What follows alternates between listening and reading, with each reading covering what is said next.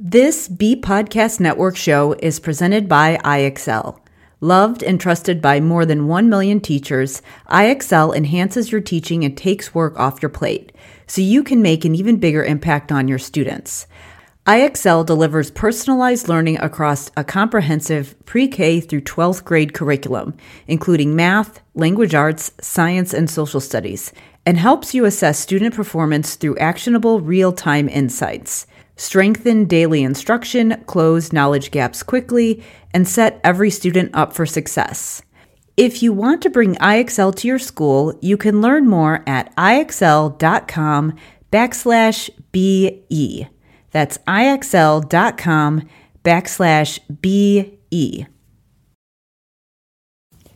We're proud to be sponsored by MyFlex Learning.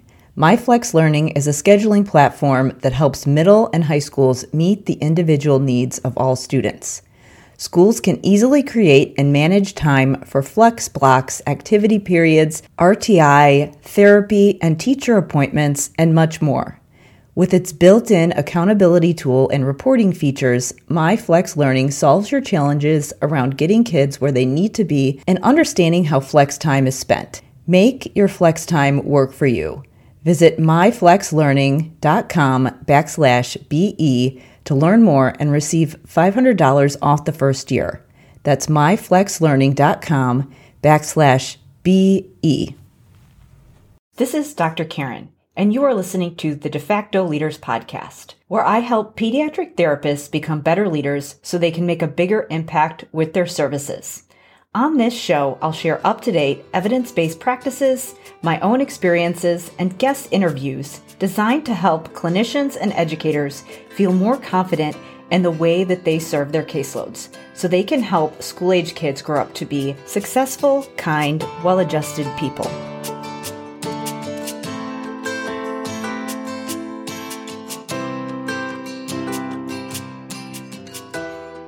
Hey everyone, it's Dr. Karen. And welcome to episode 88 of the De Facto Leaders Podcast. You may have noticed that we have a new podcast name. So really the purpose of this episode is to explain a little bit about where I'm going with the show and why I'm changing the name and the direction. So I have been hinting at this for a while and wanted to do the official rebrand this month. This episode, I'm just going to explain a little bit about my thought process and what you can expect in the future. Throughout this episode, I will be talking a little bit about the concept of asset stacking and leadership.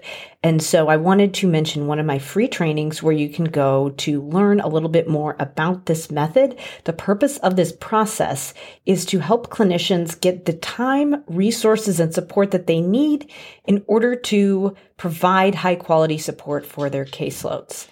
We are limited on time and resources, but there is actually a way that you can make a difference and make a dent in the system at the policy level and in your facility so that you can provide really supportive services for your caseload and so that you can actually make a difference with your work. So to learn more about that technique, you'll want to check out my asset stack training.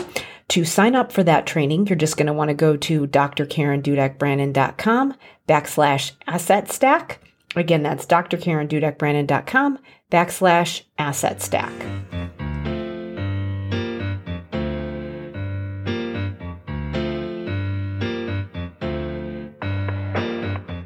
I wanted to start off by talking a little bit about who this show is for. So obviously, my initial version of this podcast was for parents and for clinicians who wanted to support kids. But really, the primary focus was on parenting. But we are shifting the focus to more of a clinical leadership focus because a lot of my listeners were therapists themselves. And I found that there was a huge need for the therapists to have the support that they need in order to provide high quality services.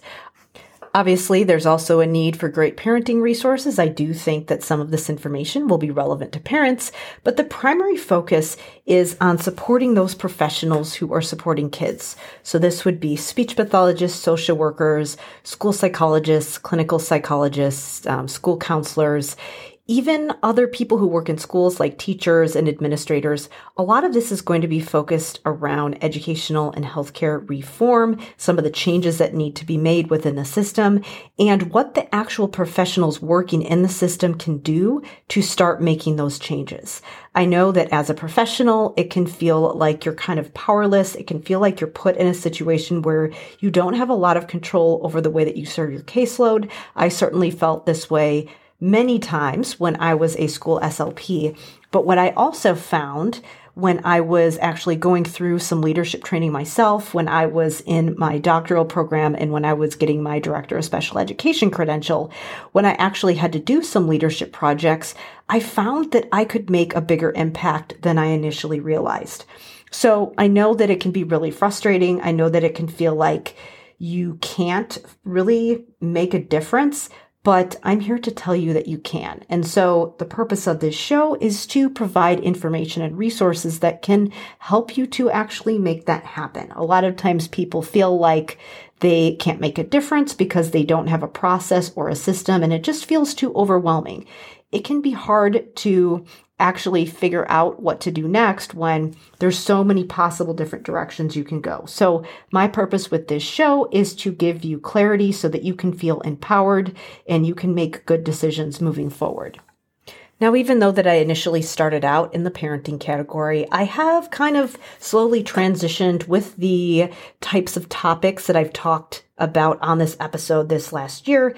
I really have shifted more towards a clinical focus. It's gotten a good response from listeners. So that was part of my decision-making process in actually changing the name of the show. But the whole purpose around the switch and the concept of de facto leadership is really that if we want to make a change, we often have to just choose to be a leader from the position that we're currently in. I know that a lot of times people feel frustrated if the people who are making decisions about the way that services are delivered are making decisions that make our jobs more difficult. A lot of times this is just because there's poor communication. The people making those decisions are disconnected. So it is really important for the people who are actually in the trenches, working with students who really understand the system. It's really important that they take steps in order to inform those people who are higher up, because they often can provide a unique perspective that really someone who is a little bit more removed may not be aware of. And the thing is that there's many people who really just sort of rise up where, again, they're not in an official leadership position, or at least a position that is not traditionally thought of as a leadership position. So maybe they are a therapist, maybe they are, again, where a lot of my information focuses is in that school service personnel category. So SLPs, psychologists, and social workers are the big three, but this could include other people like counselors and occupational therapists and other specialized service providers. But really those people who do actually have some responsibilities in managing a team, but they also provide direct services to students. They may not traditionally be thought of as leaders, but when you actually think about what their role is, they actually can function as leaders in certain initiatives. And so my main focus is on empowering people in that position to actually make a difference. So this would be someone who maybe just is planning on staying in their current position, but really just wants to feel more autonomous in their practice, or somebody who maybe does think that they want to transition to something else. Maybe they want to transition to a leadership role within the school positions. Maybe they want to be an administrator. Maybe they want to be a clinical supervisor. Maybe they want to move on to higher ed. Maybe they want to start a business or just start different programs in their community, whatever it is. This could be anyone who wants to make a change and who wants to feel more impactful in their work. On the show, I'm going to help you do that. So I wanted to share a little bit about my own thought process and how I got to the point that I decided to focus on leadership. I'm going to go back all the way to my early parts of my career and then also talk a little bit about my business and some of the programs that I offer and why I've made some of the decisions that I have. So if we rewind all the way to the beginning of my career, this was back in 2004, I was a school SLP, and originally I wanted to be medical. I took a school position because I thought, all right, this is a job. I can get started. I can get some experience and then I'll move to the hospitals. Obviously, that didn't happen because I did make schools my area of expertise. But during my early years as a school SLP, I decided that I wanted to go back and start working on my doctorate. And the most feasible way to do that was to do it in the special ed department, which really made a lot of sense for me because I was working in a school. And eventually I did decide that I wanted to stay there.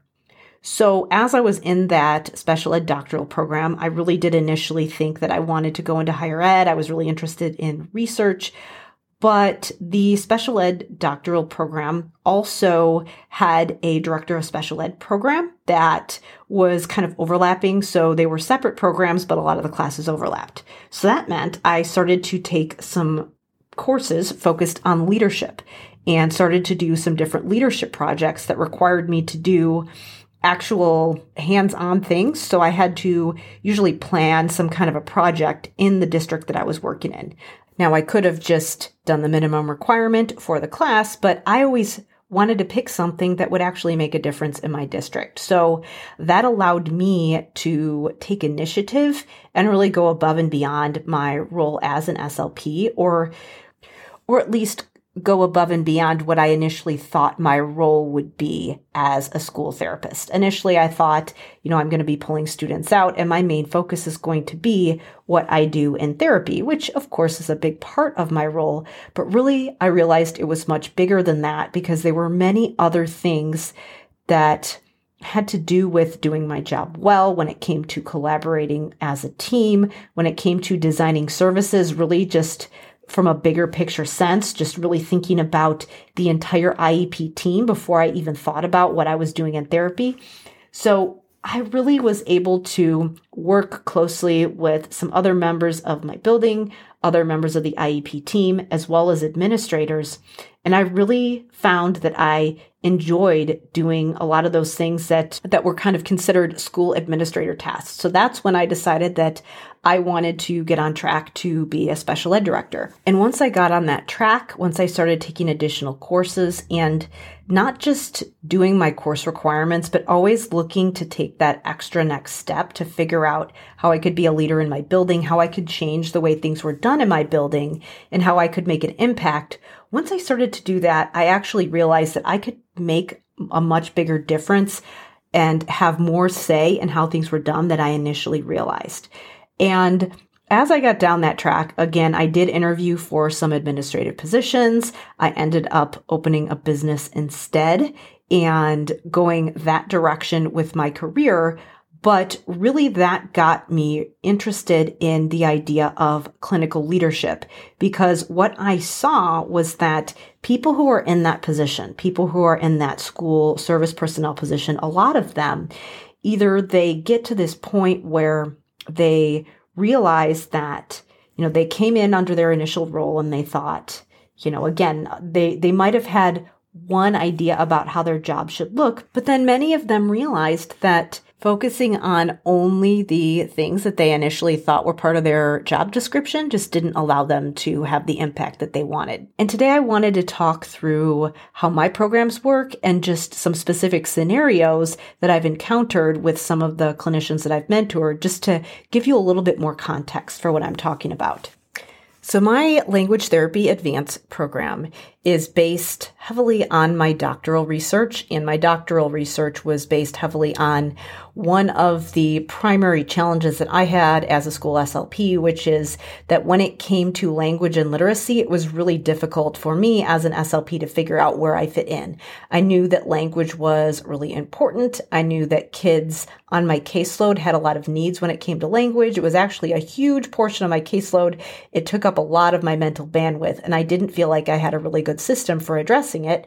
And I initially thought, maybe there's a curriculum out there that I could use, but I couldn't really find anything that fit the needs of my caseload. There were a lot of good reading curriculums out there, but a lot of times those reading curriculums are not something that a school SLP can address within the framework of how school services typically work. Usually, we maybe would have 30 to 60 minutes a week with a kid, and those curriculums are things that, they're supposed to be delivered every day. So really, the services that a speech pathologist should deliver to support language and literacy need to fit in a different framework. They should be delivered on top of an already robust reading curriculum. And many times things are very different from one school to another. There's a lot of different factors when it comes to figuring out language. Again, a lot of times people ask me what's age appropriate, and I can't really answer that question because across the school age years, skills are so variable. So really what SLPs needed was a decision-making process and a set of strategies that were flexible enough that they could customize it to each unique case, but structured enough that they didn't feel like they were just shooting from the hip. So really, the framework that I've designed in Language Therapy Advanced Foundations solves those issues. It gives SLPs a framework for addressing language processing and vocabulary and really supporting the language skills that are needed for strong reading and writing skills, which are going to be super important to academic performance as well as just all the way through a child's life. But that particular program is heavily focused on what the SLP should be doing in therapy. And a lot of times when people go through that program, they come in and they're very overwhelmed. And again, this is typically from the SLP's perspective. Now, the information that I have now is much broader than just focusing on SLPs, but my initial program was primarily for SLPs who were working with pediatric populations and who wanted a framework for language therapy. So a lot of them would go through the program. They'd come in super overwhelmed, not really sure where to start, and just, their whole job was stressful because they didn't have a framework for an area that was taking up, a good portion of their caseload. So many of them, once they get to the point where they feel like they have a solid foundation for language therapy, realize that now that they've got that under their belt, they realize that there are other problems to be solved. So a lot of times this has to do with, okay, now I know what I'm doing in therapy. I feel like I've got my feet under me. I have a little bit more mental bandwidth to think about other things. And now they're thinking about, okay, well, shouldn't I be showing other teachers or other people I work with how to address some of these things that I'm doing in therapy? What about, I've got a student who is struggling with language and vocabulary, and I've worked on some strategies that are going to help them to, learn words independently, but there are these other issues that they're facing. And a lot of times those other issues are surrounding, advocacy for making sure that students have support across their day. And so that gets beyond just thinking about things like vocabulary, and it really gets into executive functioning as well, which there is a lot of executive functioning work embedded into my language therapy framework, but it's very academic specific. And my original intention was, I will embed all of this stuff together. I will include lots of focus on metacognition and self-talk within the framework that I teach within vocabulary, because that's really what people are asking for. People want work on literacy and vocabulary. And I thought, then I will address executive functioning later. I initially planned on writing the language therapy course and then focusing on something that did address executive functioning, even though, as I said, there's tons of executive functioning work already embedded in there. But as you know, if you work with students who struggle with executive functioning, it goes way beyond just focusing on things like reading and writing. It's something that globally affects them across the board.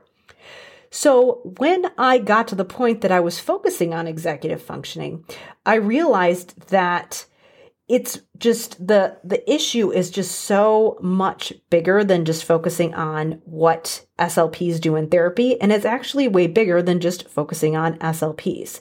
Because when we're thinking about executive functioning work and when we're thinking about just providing students with comprehensive support across the day, we have to think beyond just what therapy techniques am I doing. obviously that's a huge part of what we need to do. We need to make sure that we have that kind of thing in place, but there's so much more to it than that. And really, if we are going to address things like language and executive functioning effectively, we need to think beyond the traditional service delivery model of just direct therapy. That is a part of it, but there's so much more that needs to be in place in the student's environment. And I talk about this in episode 81, where I talk about whose job it is to work on executive functioning. And really, it's everyone's job. Everyone just has a unique role. So if you want a little bit more specifics on how that works, definitely check out episode 81.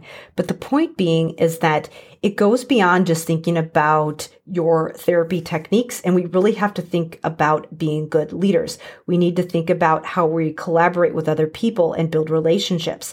We need to think about how we can work together with leadership to change the way things are done in our building. Because in order to make sure that kids are getting support across their day, we need to make sure that the staff has the right information and training and assistance to be able to actually implement all of those strategies. They need time to meet and work together to plan. They need time to make resources for parents. There's really a lot of additional work that needs to go into this. And a lot of times people think of these things as extra, above and beyond, but really, if you want to be effective in your therapy sessions, if you want to be effective at your job, you have to be thinking about these things. And a lot of times people don't do these things for a number of different reasons. So first, I just wanted to say that burnout is a huge issue among school service personnel. So a lot of people in that position are sort of in this career crisis where they're feeling really burnt out with their work. They initially loved the idea of what they were going to do. They wanted to pick this rewarding career, but they're feeling kind of helpless because they know that the kids on their caseload need so much more support than what they're currently offering, and they're not really sure what to do about it. And as a result, they're starting to get burnt out, and a lot of the things that they're trying to solve that problem aren't really working. So a lot of times they're focusing on things like, productivity, apps and techniques, or they're doing self-care, which all of those things are fine. But the problem is that they don't necessarily get to the real issue. Really, the problem is that when burnout is setting in, it's not just an issue of doing too much work.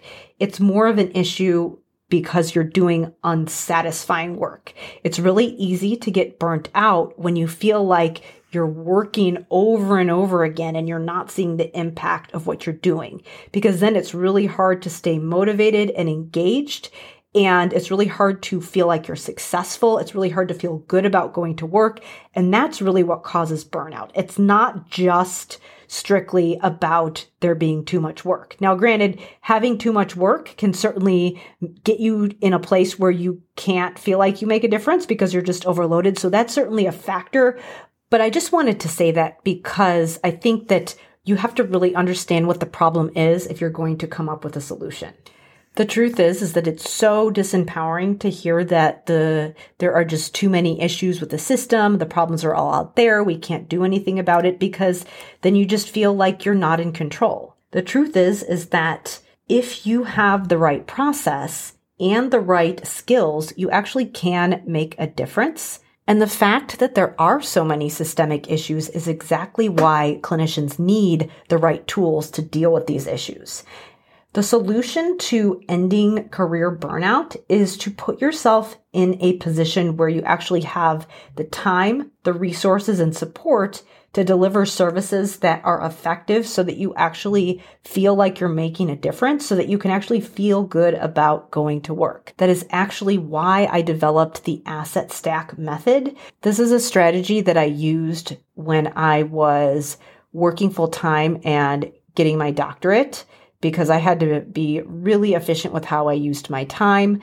It was also a strategy that I used when I was trying to get initiatives pushed forward in my district. So if there was something that I didn't like as far as a protocol or something that I felt was not effective, I would use this strategy in order to make some changes, or at least work towards making a dent in how things were done so that my input could be heard. And it's also the same strategy that I used to have a number of different experiences while I was working in the school so I could get teaching experience and leadership experience.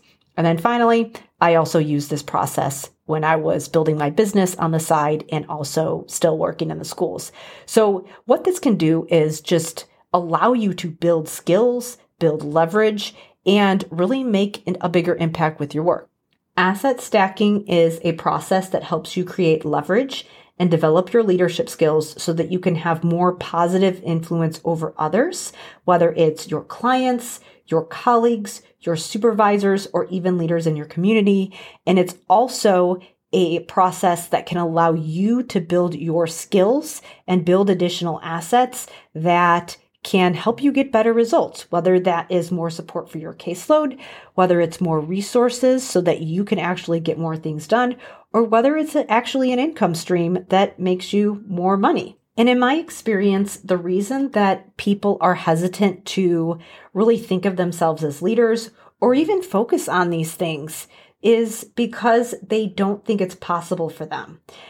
Maybe they can't figure out how to block out the time to work on big picture things like, being a leader in their building or other long-term goals that they might have. Maybe they've got some ideas about how they can improve things in their building, but they have no idea how to block out the time to actually make it happen.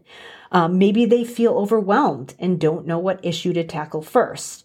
Or a lot of times, and this is a big one, they don't think it's possible to make a dent in the system because they think I'm just one person. There's so many issues.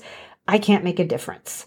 Or they don't believe in their ability to persuade others. They think I'm an introvert. I'm not persuasive. No one will ever listen to me. Maybe they've tried to collaborate before with administrators or with their colleagues and they didn't get the results that they wanted. And really the biggest thing is that they don't think that they can be a leader right now if they're not in what they think is an official leadership position. So those are many reasons that people don't get started and that they get kind of stuck in this career rut where they just don't have the sense of satisfaction with their work that they'd like to have because they just don't feel like they have the autonomy and the impact that they want. So I'm here to tell you from my own personal experience working successfully in multiple clinical and leadership roles over the last 15 years that all of those things that I just mentioned are solvable.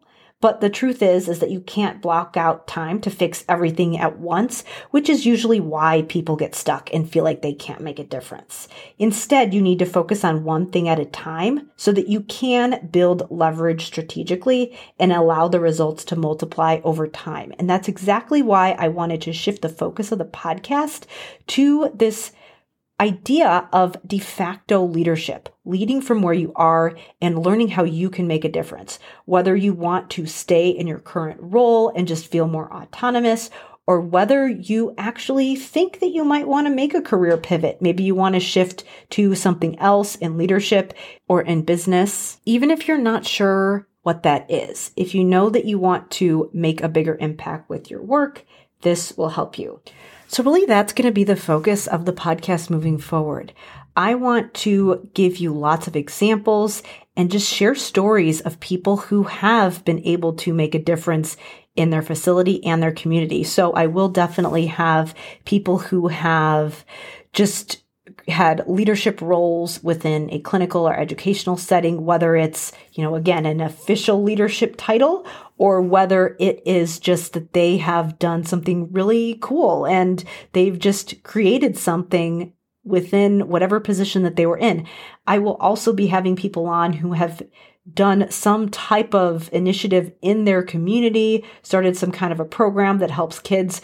Really, we're just focused on de facto leadership that supports kids to be successful adults, because really that is the same goal of the show, but the way that we're doing it is by being leaders.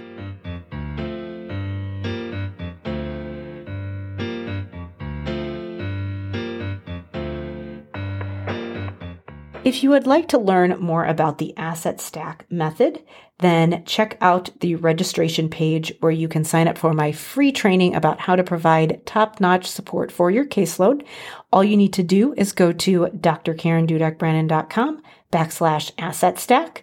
Again, that's drkarendudekbrannon.com/asset stack. Before we wrap up, I wanted to just say that if you know anybody who's done some really cool project or has created a program or a business or has made some kind of change in their community or who's just really stood out as a leader in their position, then I would love to hear from them. So if you have any suggestions for guests for the show, somebody that you know that stands out to you, or if you've done something really cool and you want to share it on a future episode, definitely reach out to me. You can email me at talktome@drkarenspeech.com. Again, that's talktome@drkarenspeech.com if you have a suggestion for a future guest. So now we will wrap up the first official episode with the new name, De Facto Leaders. And thank you so much for listening, and I will see you in the next episode.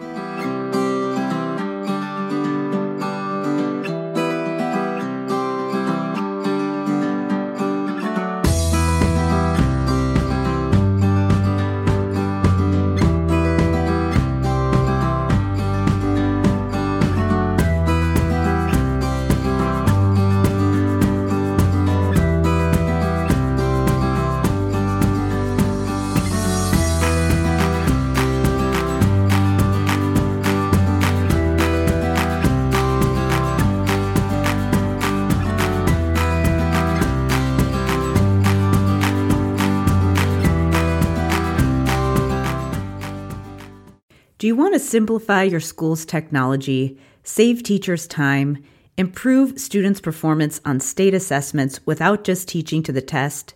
You can do it all, but don't waste another minute. Head straight to ixl.com/BE to learn how IXL's research-based teaching and learning platform can help you achieve all these goals.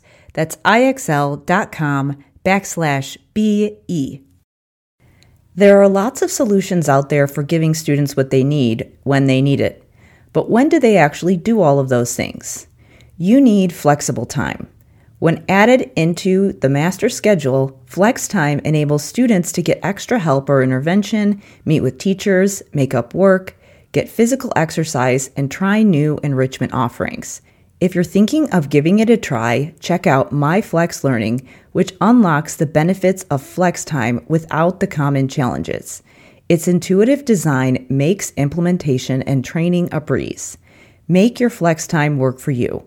Visit myflexlearning.com/BE to learn more and receive $500 off your first year. That's myflexlearning.com/BE.